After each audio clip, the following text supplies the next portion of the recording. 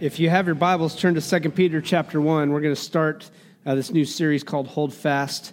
And I want to encourage you with this. And there's a lot that goes on here. Go ahead and turn on the house lights. There's a lot that goes on here in 2 Peter. And if you remember anything, if you've been here for the last year, we went through the book of 1 Peter last year, which was Peter's letter to these churches in northern Asia, basically, to tell them and say, listen, hey, there's persecution coming. And as a result of persecution, I want you to be prepared for these things. So Peter lays this out with them to know that there is going to be external pressure from outside the church, right, upon believers within the church.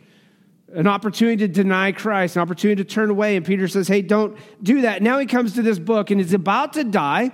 We'll see that later in 2 Peter chapter 3, but he knows or he believes that the Lord's revealed that he's going to be killed here for the faith very soon. And what we're going to see now is Peter, just as we saw in the video, Peter's last letter, basically his last statement to the believers of those churches that he's come into contact with. And so if you have your Bible, 2 Peter chapter 1, starting at verse 1, and we're going to read through verse 11. It says this: Simon Peter, a servant and an apostle of Jesus Christ, to those who through the righteousness of our God and Savior Jesus Christ have received a faith as precious as ours.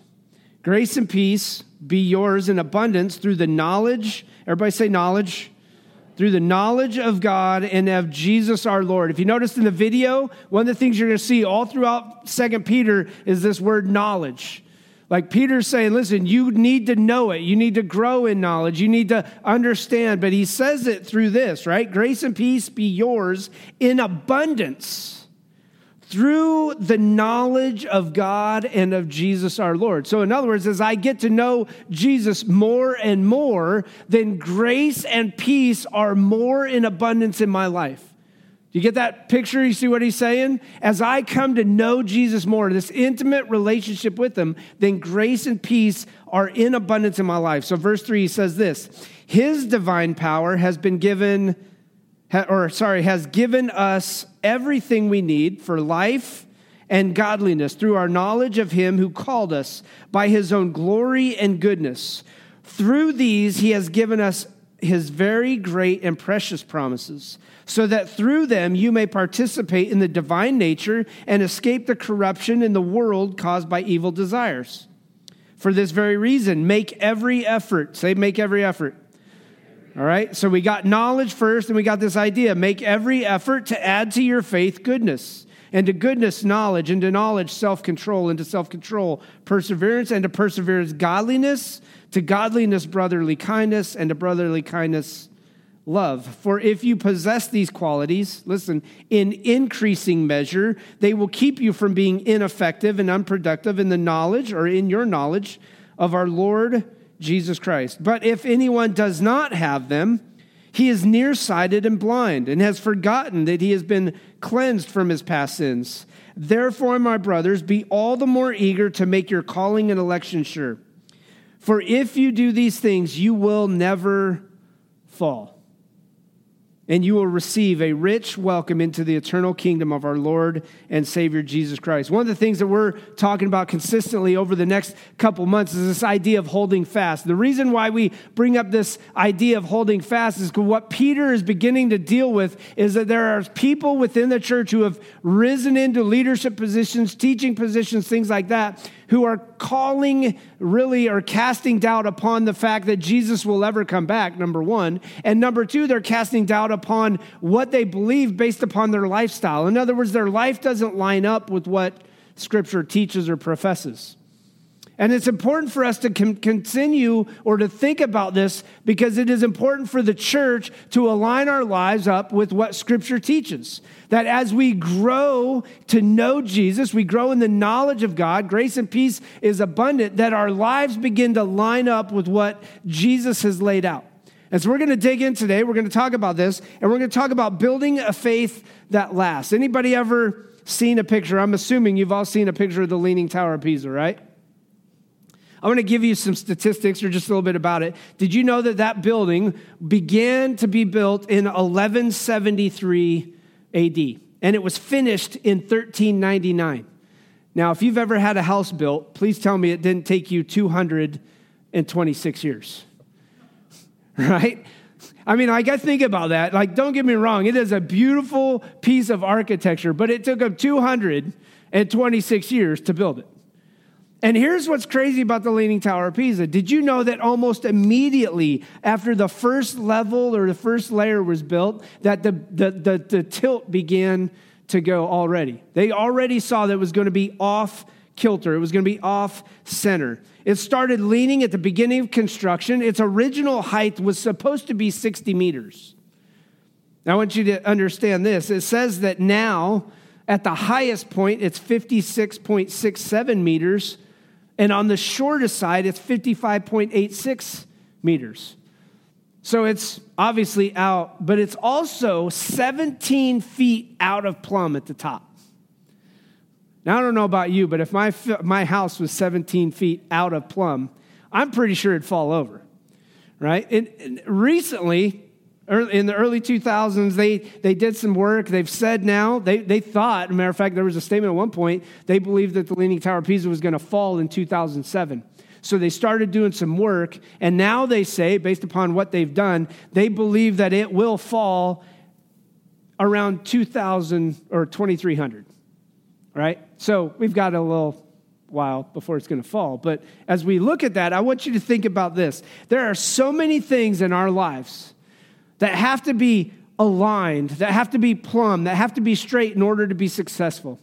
And what we see in the Leaning Tower of Pisa is this idea that it began with a bad foundation. It began from the get-go because it wasn't built in a solid way. See, one of the things that we want to look at today is how do we grow? How do we build a faith that lasts, that remains plumb or remains true or holds fast to the truth of God's word while we're surrounded by what's going on. Remember, 1 Peter was all about the exterior pressures that people were getting from the outside, from people who weren't believers. But now we begin to see that Peter begins to write this letter so he can address the problems that were arising as a result of bad teaching or not holding fast to the truth of God's word. And when you don't hold fast to the truth of God's word, you're already set up for failure. See, we walked through 1 Peter, and we did that with that series called Living Hope, where Peter encourages his believers. And now he's encouraging us even more with this internal pressure to say, listen, you got to grow and have the knowledge of who God is in order to be wise for what's going to happen. See, Peter, listen to what he says in verse 1. Simon Peter, a servant and apostle of Jesus. I believe there's something always to look at when we see his statement here. He is a servant above everything else. So many people desire to have a position of leadership or a designation or a title, right? And Peter comes in and he says, listen, this is Simon, Peter. I wrote the previous book that I wrote you guys, right? Remember me? Hey, hi. I'm a servant. I'm a bond servant. In other words, he's literally saying I am a slave of Jesus because as a result of Jesus' death, burial, and resurrection on the cross, I realize where I'm at. And then he labels himself an apostle. Right? So here's the reality in every situation, whether it's a pastor, apostle, leader, shepherd, whatever it is, every one of us are to be a servant first. Peter lays that out from the get-go. And as a servant then, a servant always knows his standing first and foremost with God, but second of all with other people. That we are called to be servants for all people. See, Peter is a servant first and foremost, and we're called to be those servants, but Peter acknowledges that he receives. Listen to what he says now. He receives a faith through the righteousness of Jesus Christ. So, to those who through the righteousness of our God and Savior Jesus Christ have received a faith as precious as ours. Peter is acknowledging the preciousness of this faith, that he received it by the righteousness of Jesus, not by anything he could do, which echoes what Paul says in Ephesians chapter 2. For it is by grace you have been saved through faith, not by works so that anyone can boast. Right? I got a new phone and all my notifications are off. My iPad just beeped and I got it in silent. Sorry. Anyways, drive me nuts. So do you get what I'm saying when we talk about this? Like when Peter's laying this out, he's writing this letter and he wants the people to know, listen, the righteousness that you and I receive is not by the good deeds you do. It's not based upon your attendance at church. It's not based upon any of that. It is the righteousness that we receive from God and our Savior Jesus Christ, and it is precious. It is most valuable thing. And I want to ask this question today just to get you to think about this. Do you experience or do you understand the value or the preciousness of what God has given you or what God offers you? The love, the grace, the hope, the peace, the forgiveness of sins. Do you understand all of those things? And do you let that just overwhelm you? Because God has given us a great and precious gift. And so here's what I'll ask today. Are you growing up? Or are you just growing old? Growth is a natural part of life, right? But there's a lot of people I have run into that we can sit back and go, man, these people are really immature. And it really depends on where you're at in life. But I will venture to say this. I have ran into people who have been in church for 60 and 70 years, and I look and I go, man, you've never grown up. You've just grown old.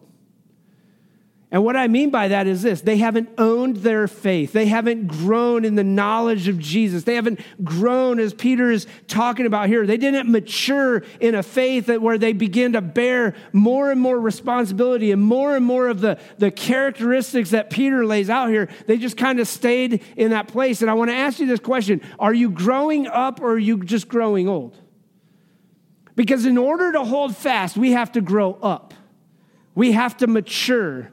We have to be people who are going to move on to the next stage or the next level. And I want to give you two principles real quick that I saw from a man or a pastor named Skip Heitzig. He says this, there are two principles about spiritual growth. Number one, your spiritual growth has nothing to do with your age. Ouch. But it's 100% true. Your spiritual growth has nothing to do with your age. But number two, listen to this, you can grow as much as you want to grow. And what I am convinced of is this. There are a lot of us who say we want to grow, but when it comes to putting our feet to the pavement and really putting our lives in action, it's like, yeah, I want to grow, but that's just a lot of work. Right? Oh, I want to grow, but that's a little bit of sacrifice. I mean, I'm going to have to give up something else. Listen, your spiritual growth has nothing to do with your age, but you can grow as much as you want to grow.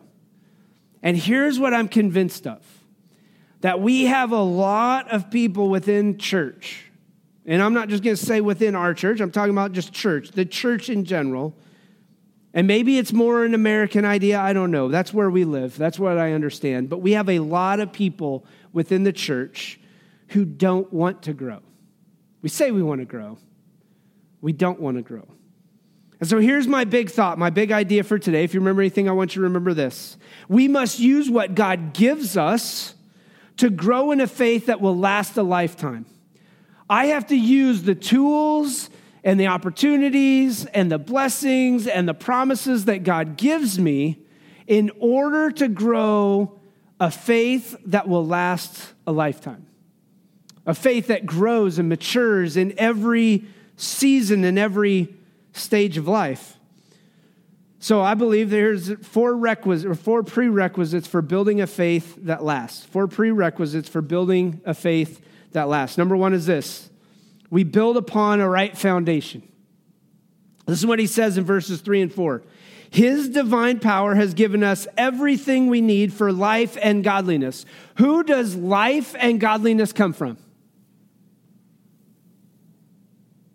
You can cheat. You can just read what I just read. I gave you the answers. I'm just asking you a question. Who does life and godliness come from? It comes from God. His divine power. In other words, God's power is an eternal power. It is ongoing. It is forever. Matter of fact, I want you to think about this. His divine power was at work from the get-go, right? With creation. He speaks everything into existence, but yet his divine power comes in to a relationship with man by forming us and fashioning us. That's design. That is his divine power. His power supersedes everything else. He placed the stars in the heavens. He knows the number of hairs on your head. All of those things are his divine power, and he plays it out day in and day out. God is in control of all things, and all things report to him and through him, and there is nothing that gets by him that he doesn't know. Now, it's important for us to understand this, that God has also given Satan a time to sift this world. And so when I hear people say this, well, if God's in control, why do you allow this to happen? You can think that on sin and Satan. Because every one of those circumstances, situation, that is what is a result. So here's what God gives us in the area of growth, because he gave everything we need for life and godliness. Listen to what he says. His divine power has given us everything we need for life and godliness through our knowledge of him who called us by his own glory and goodness. So here's what we understand. In order to build on the right foundation, I have to understand or use the divine power that God gave so that I can grow in godliness and wisdom. That's what he lays out. It's his divine power for a great thing. See, the power of the eternal God who spoke it into existence is the same power he gives you so that you can grow and mature, so that you don't have to stay the same. As a matter of fact, it's played out like this. If anyone is in Christ, he's a new creation. The old is gone, as new is come. He has given you, through divine power, the opportunity to experience a new life and to have new life through the shed blood of Jesus on the cross and the resurrection of him. And that's the divine power at work. So we see it at work in creation. We see it at work on the cross. We see it at work in the resurrection. We see it at work in the disciples and the apostles in the book of Acts. And what we see is Peter's laying this out. And he says, listen, it is his divine power that gives you the opportunity to grow in knowledge and godliness. That's a promise. That is a beauty. That is something that we wrap ourselves around and we begin to say, okay, God, let me know and grow in a greater way. Matter of fact, this is where Paul can sit back and say, I can do all things through Christ who strengthens me.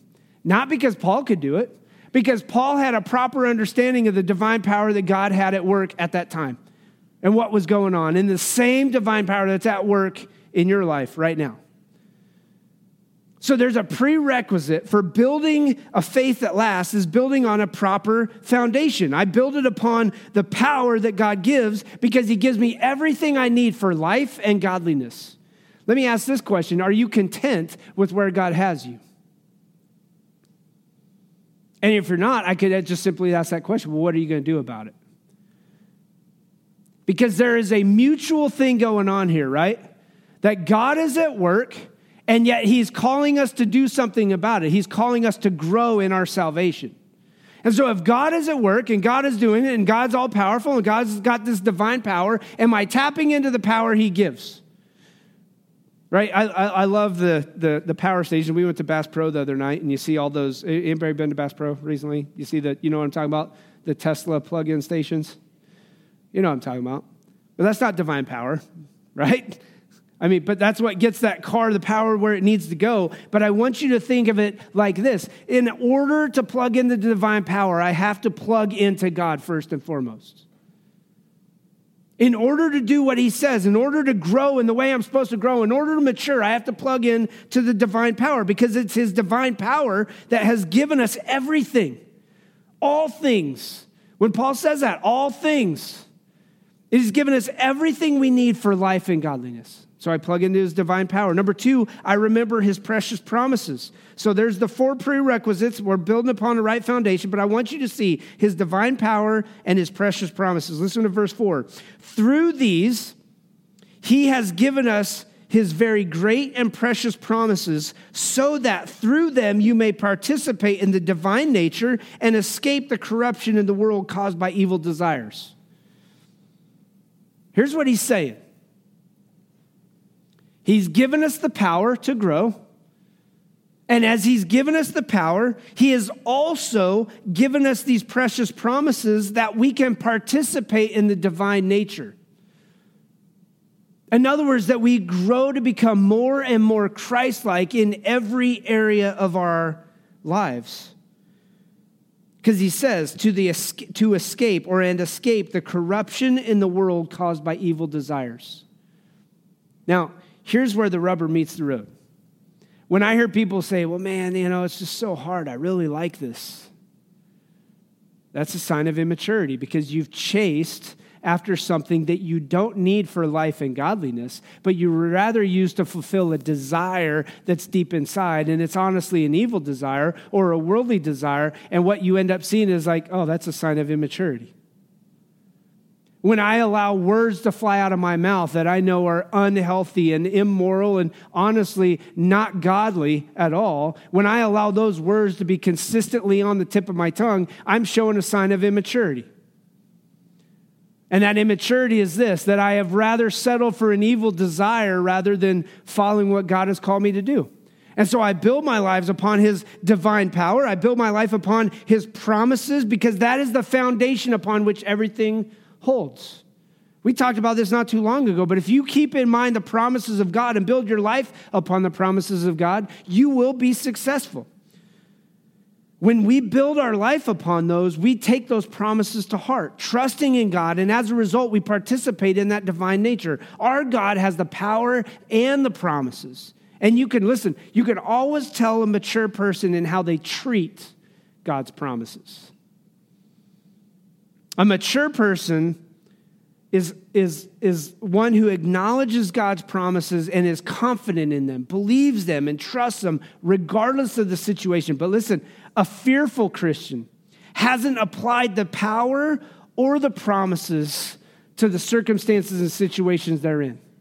In other words, when I hear somebody say, man, I don't know, I'm really afraid. Do you believe God?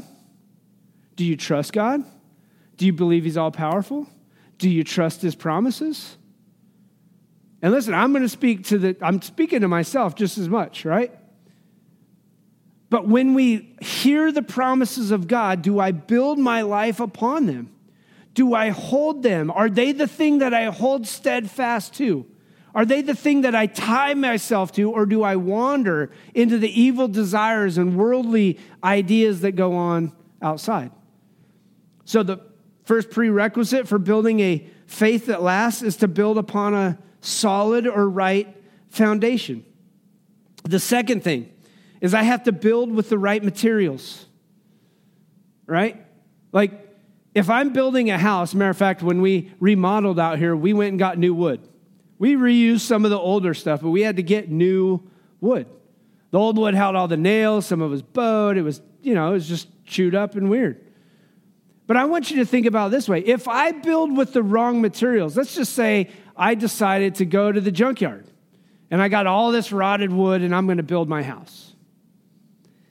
What do you think is going to happen to that house? Yeah, it's going to fall. Because I didn't build with the right materials.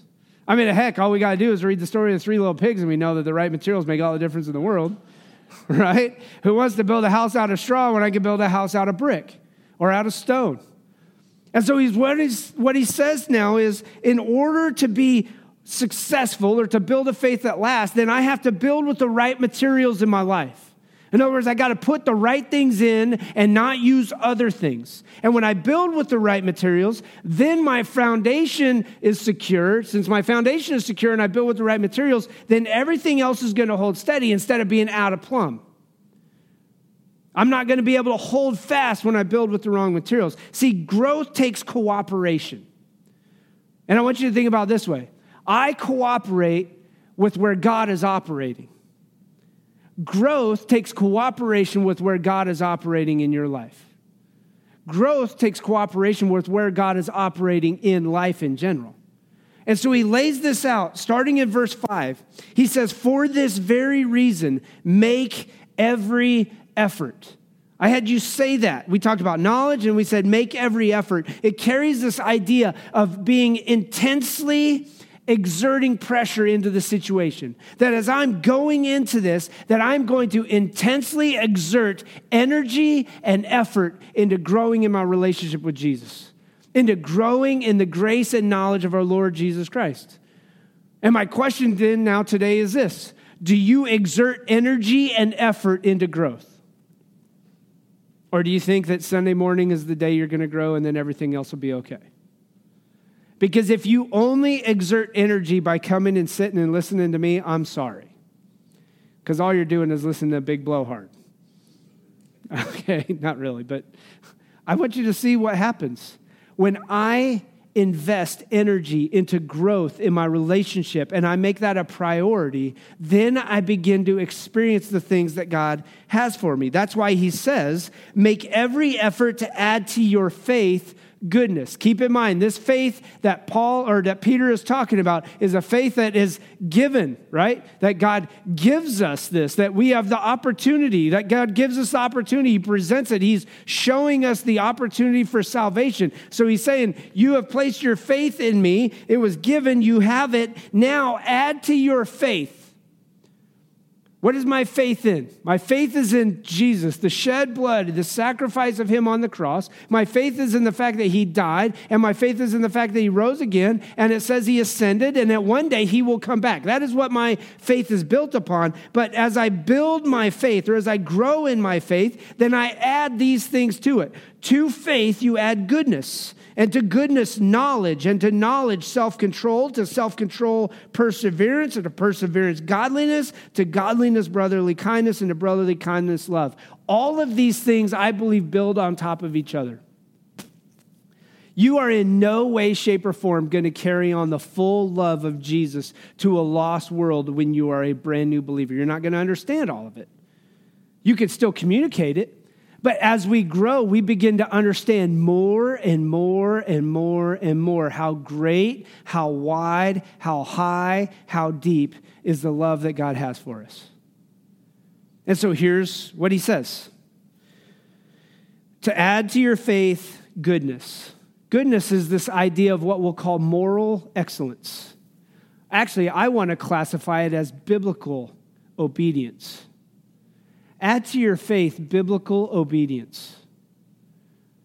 Day in and day out, am I adding to my faith biblical obedience in every area of my life? Not some, not parts, not the parts that you agree with the Bible on, but then the parts that you don't, you're like, nah, right? He's saying if you want to grow and mature, you add to your faith a biblical obedience, a moral excellence. Then he says to knowledge. This idea of growing in an authentic knowledge.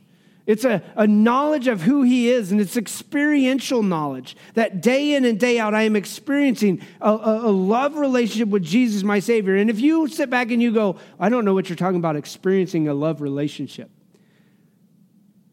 Let me just say this in a point-blank way. That's a sign of immaturity.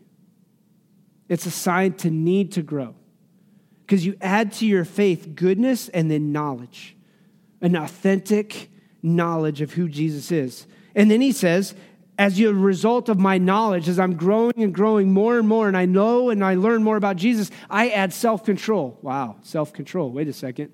Remember earlier what he said about how people who escape the corruptions in the world caused by evil desires? Self-control says, I have learned to control the evil desires within me because I am obedient to what God has called me to do. So remember, we're going right back. Self-control is built upon the fact that I understand the goodness or the biblical obedience that God has called me to.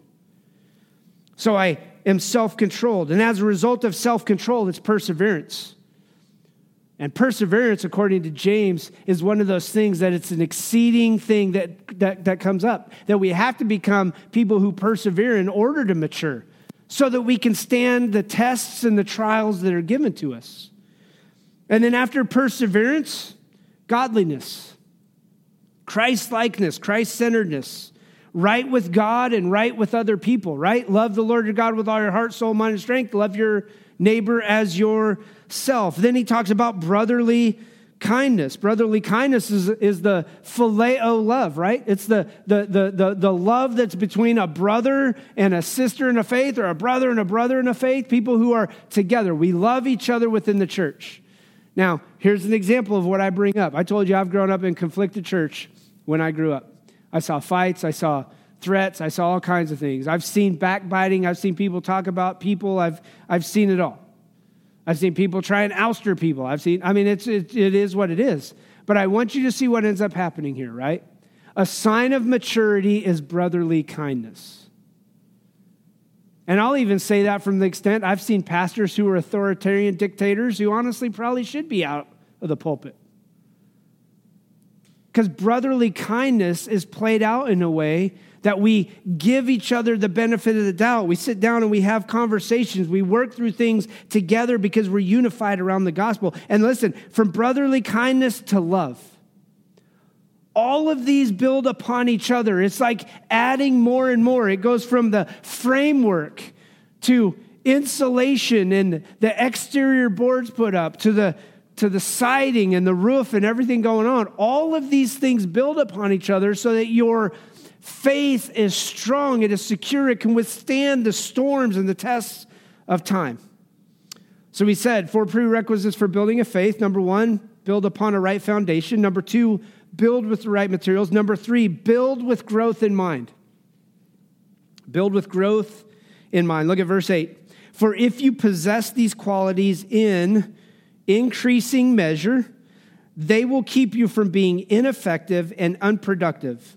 Like, I like to highlight, I like to underline, but I put this right here. For if you possess these qualities in increasing measure, and I circled those.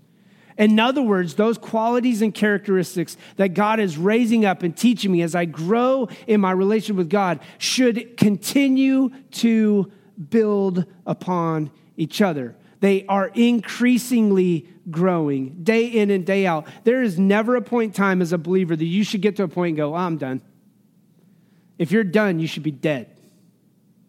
And at that point, you're not going to have the opportunity to go, I'm done, because you're dead.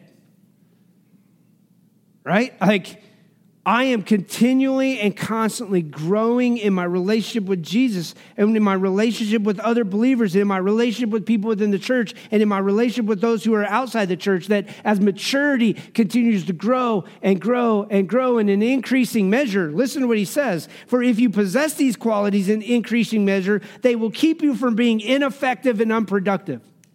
If you are ineffective right now as a believer, I want to ask you that question right there. Why?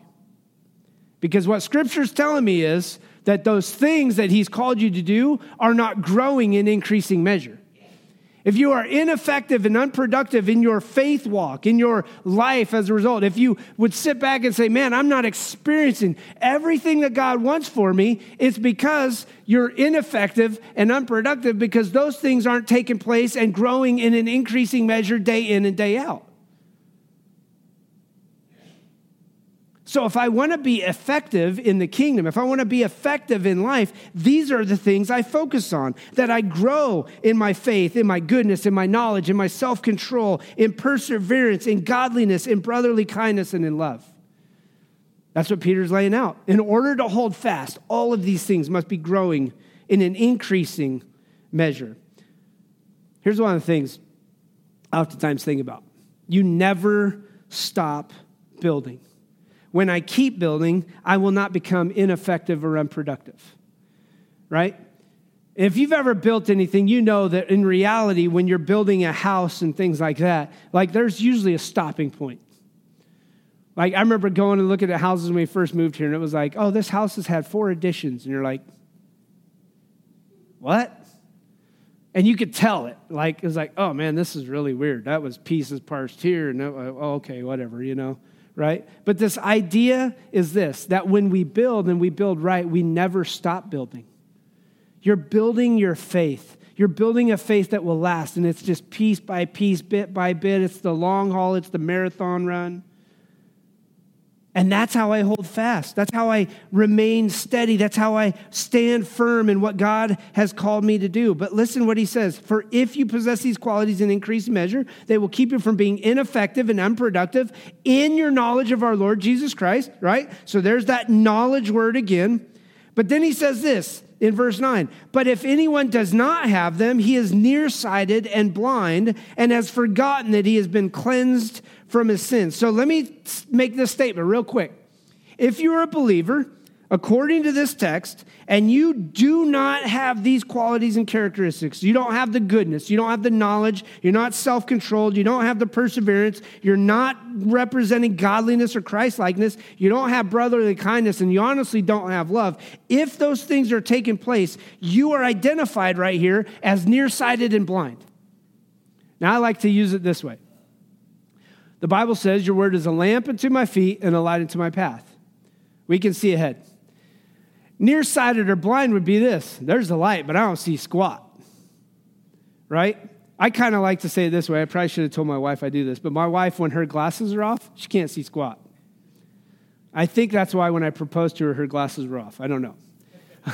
Not really, but when she rolls over in bed at night sometimes, she'll grab her phone and she's like this. And I'm like, you need it any closer? She goes, I can't see it. And I'm like, the light is lit up on the phone, right? But she still can't see it. And what I say is this, that there are things that we see in this text that says, if anyone does not have these things, you are nearsighted and blind and have forgotten that you have been cleansed from the past. And so here's where we begin to understand where Paul says, listen, you got to work out your salvation. Philippians chapter 2 says this, that I continue to work out your salvation for fear and trembling, for it is God who works in you to will and to act in order to fulfill his good purpose. So when I look at this, I begin to say, man, I got to remember the joy of my salvation. I got to remember where I was as an old person and where God wants me to be as the new person. That's how we build a faith that lasts a lifetime. See, a blind person is focused on his or her present desires. Matter of fact, it's what we saw earlier in the world caused by evil desires, verse 4. They're blind to how the gospel of God's forgiveness affects our life, and instead they are so engrossed in earthly pursuits. That's where we can get to things like this. Yeah, I put my faith and trust in Jesus. Yeah, I kind of follow God's word on some things. I'm not really growing that much. I don't really seek out the knowledge. I'm self-control. It depends. If it's Friday or Saturday, might as well just count self-control out. Because I got fixes I need to fix. I got things I need to do. I got people I got to impress. And what he says is, listen, that's what happens when you're nearsighted and blind. You made that commitment, but you've never made that step to grow. And you've forgotten everything that Jesus has done for you. See, a nearsighted or blind person can't see the big picture. They can only understand or see like what's right in front of them. And here's what's crazy. I can see maybe what's right in front of me, but when the Bible says your word is a lamp unto my feet, I can't see that. And the reason I can't see it is because you're nearsighted and blind. You're not looking to God's word for truth. You're looking at everything else, and you're stuck right there at what feels good or what pleases me from the inside. And here's number 4. The 4 prerequisites. We said you have to build upon the right foundation. You build with the right materials. You build with growth in mind. And then number 4, you inspect what you're building. I inspect what I'm building. Look at verse 10. Therefore, my brothers, be all the more eager to make your calling and election sure. For if you do these things, you will never fall. And you will receive a rich welcome into the eternal kingdom of our Lord and Savior, Jesus Christ. Here's the reality. If you were to look and go and build like in the City of Independence or Blue Springs or anything else like that, they have a code book. They have all these codes that you got to follow when you build. Matter of fact, every builder will tell you they hate them. I mean, they're there for safety and things like that, but at the same time, they got to have a person come out and inspect all their work, and if the inspection doesn't meet the codes, then they got to redo things, and it becomes this kind of crazy thing, or maybe, I don't know, maybe they pay some people off, who knows? But God's got a code book right here. And here's what's crazy. I don't need to inspect your life. You inspect your life based upon this code book. It's your responsibility to look at God's code book and go, man, I'm out of line. Now, there are others who could say, hey, dude, right? Like if you've given somebody the freedom and you say, hey, come in and inspect my life. It's called accountability. And when that brother calls you out because you asked him for accountability and you don't like it, well, that's tough because you just opened the door and said, hey, I want you to inspect my life and I want you to call me out. You just got to get over it because that's called growth. That's called maturity. That as I open the doors to brothers, remember, growth is cooperation with God, number one, and then within the body, number two. And when I open that door for accountability, then I open the door to responsibility, because that's exactly what takes place. God gives us his code book by which we build and which we are to live. See, God's salvation, listen, is both effective and elective through the power and his promises. Now, I believe that there's a lot of things that go on that people want to argue. So if you were to ask me, are you a Calvinist? I would tell you, no, never. But I'll also be a first person to say God's word talks about election. He talks about predestination. And I sit back and I go, man, there's a lot of things I just can't tell you. Some people would say that God has elected some that are just going to go to hell no matter what. I disagree. I believe that God has given the opportunity for everyone to be saved. That's why Peter says it is the opportunity that God is slow or patient, not wanting any to perish, right? Not wanting any to perish, but for everybody to come to faith. But Romans is very clear that people will suppress the truth because of the wickedness that's in their heart. So I believe that, yes, there are predestination and election terms out there that I believe God knows wholeheartedly who's going to go. But I also believe that when God is at work, that I have the opportunity or the ability as a result of listening and following the truth, that God, his work and the faith that I place in him overwhelmingly changes my heart to say, I don't want to follow wickedness. And I'm placing my faith and trust in Jesus. So when I say this idea that God's work is both elective and effective, I believe that most people will use this verse as a support for a Calvinist or Reformed theology. And what I want to say is this: elective. God is creating faith. God creates faith. God gives us what we need for a good life, for a godly life, freeing us from sin. That is a work of God. God gives us that opportunity, right? But it's effective because when the gospel is preached, we respond by faith. And that faith and all these things are applied to our life. So when I acknowledge that Jesus died on the cross, it is by faith, because it's by faith you have been saved, or by grace you have been saved through faith, not by works. So there's a balance there. And I know some of you are probably like, what the heck are you talking about? If you're not in those circles, that's fine. It's no big deal. This is what I call a secondary thing, and a lot of people want to make it primary. I believe that Jesus died for everybody. Some are going to reject because they believe that the world offers greater things than God could ever offer. And keep in mind what he says here, right? He says this: his divine power has given us everything we need for life and godliness. See, I believe Peter is describing or is emphasizing what God has done and what man needs to do. So Peter is focusing on Jesus, and he's also focusing on what we need to do. Peter is describing active involvement of the Christian in confirming his or her salvation. So we are assured of our salvation as we, listen, progressively grow, increasingly grow in our Christ-likeness and influence of his character to the culture around us.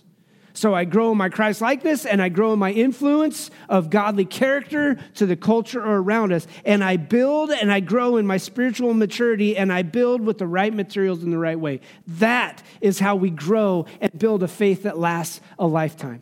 That I open the book, that I begin to look and I inspect all of these things. Because listen to what he says.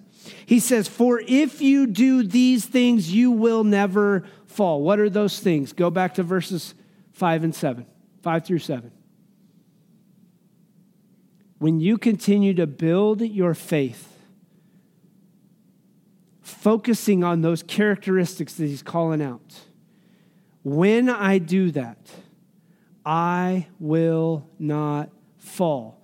Not as a result of your works, but as a result of your obedience to God, because God says, I've given you everything you need for life and godliness. It's all him. So it is all the work of God, in a great way for us to understand. Peter wants every believer, and I want you and I and all of us to be steadfast, to hold fast to our salvation, so as not to cater to bad teaching that's taking place within churches around the world. And that's exactly what Peter says here to these people. Hold fast to the foundation upon which everything is built. And that foundation starts with the power of God and the promises of God. And we build upon it because we grow in the knowledge of God and of our Savior, Jesus Christ. Let's pray. Father, we thank you for your goodness, for your grace, and for the joy set before you where your Son endured the cross, defeating sin, defeating death, and offering us life and life more abundantly. And today, as we go into communion, as we celebrate this time together, may we look internally and just say, God, if there is any sin within me, that I confess that sin, that I turn it over to you, that if I have a problem with another believer, that I go to them and I ask their forgiveness and I pray that we take this very seriously, that we understand the goodness of what we celebrate, that we remember the shed and broken, or the broken body of Jesus on the cross and the shed blood. That when we do this, we remember you. It's in Jesus' name I pray. Amen.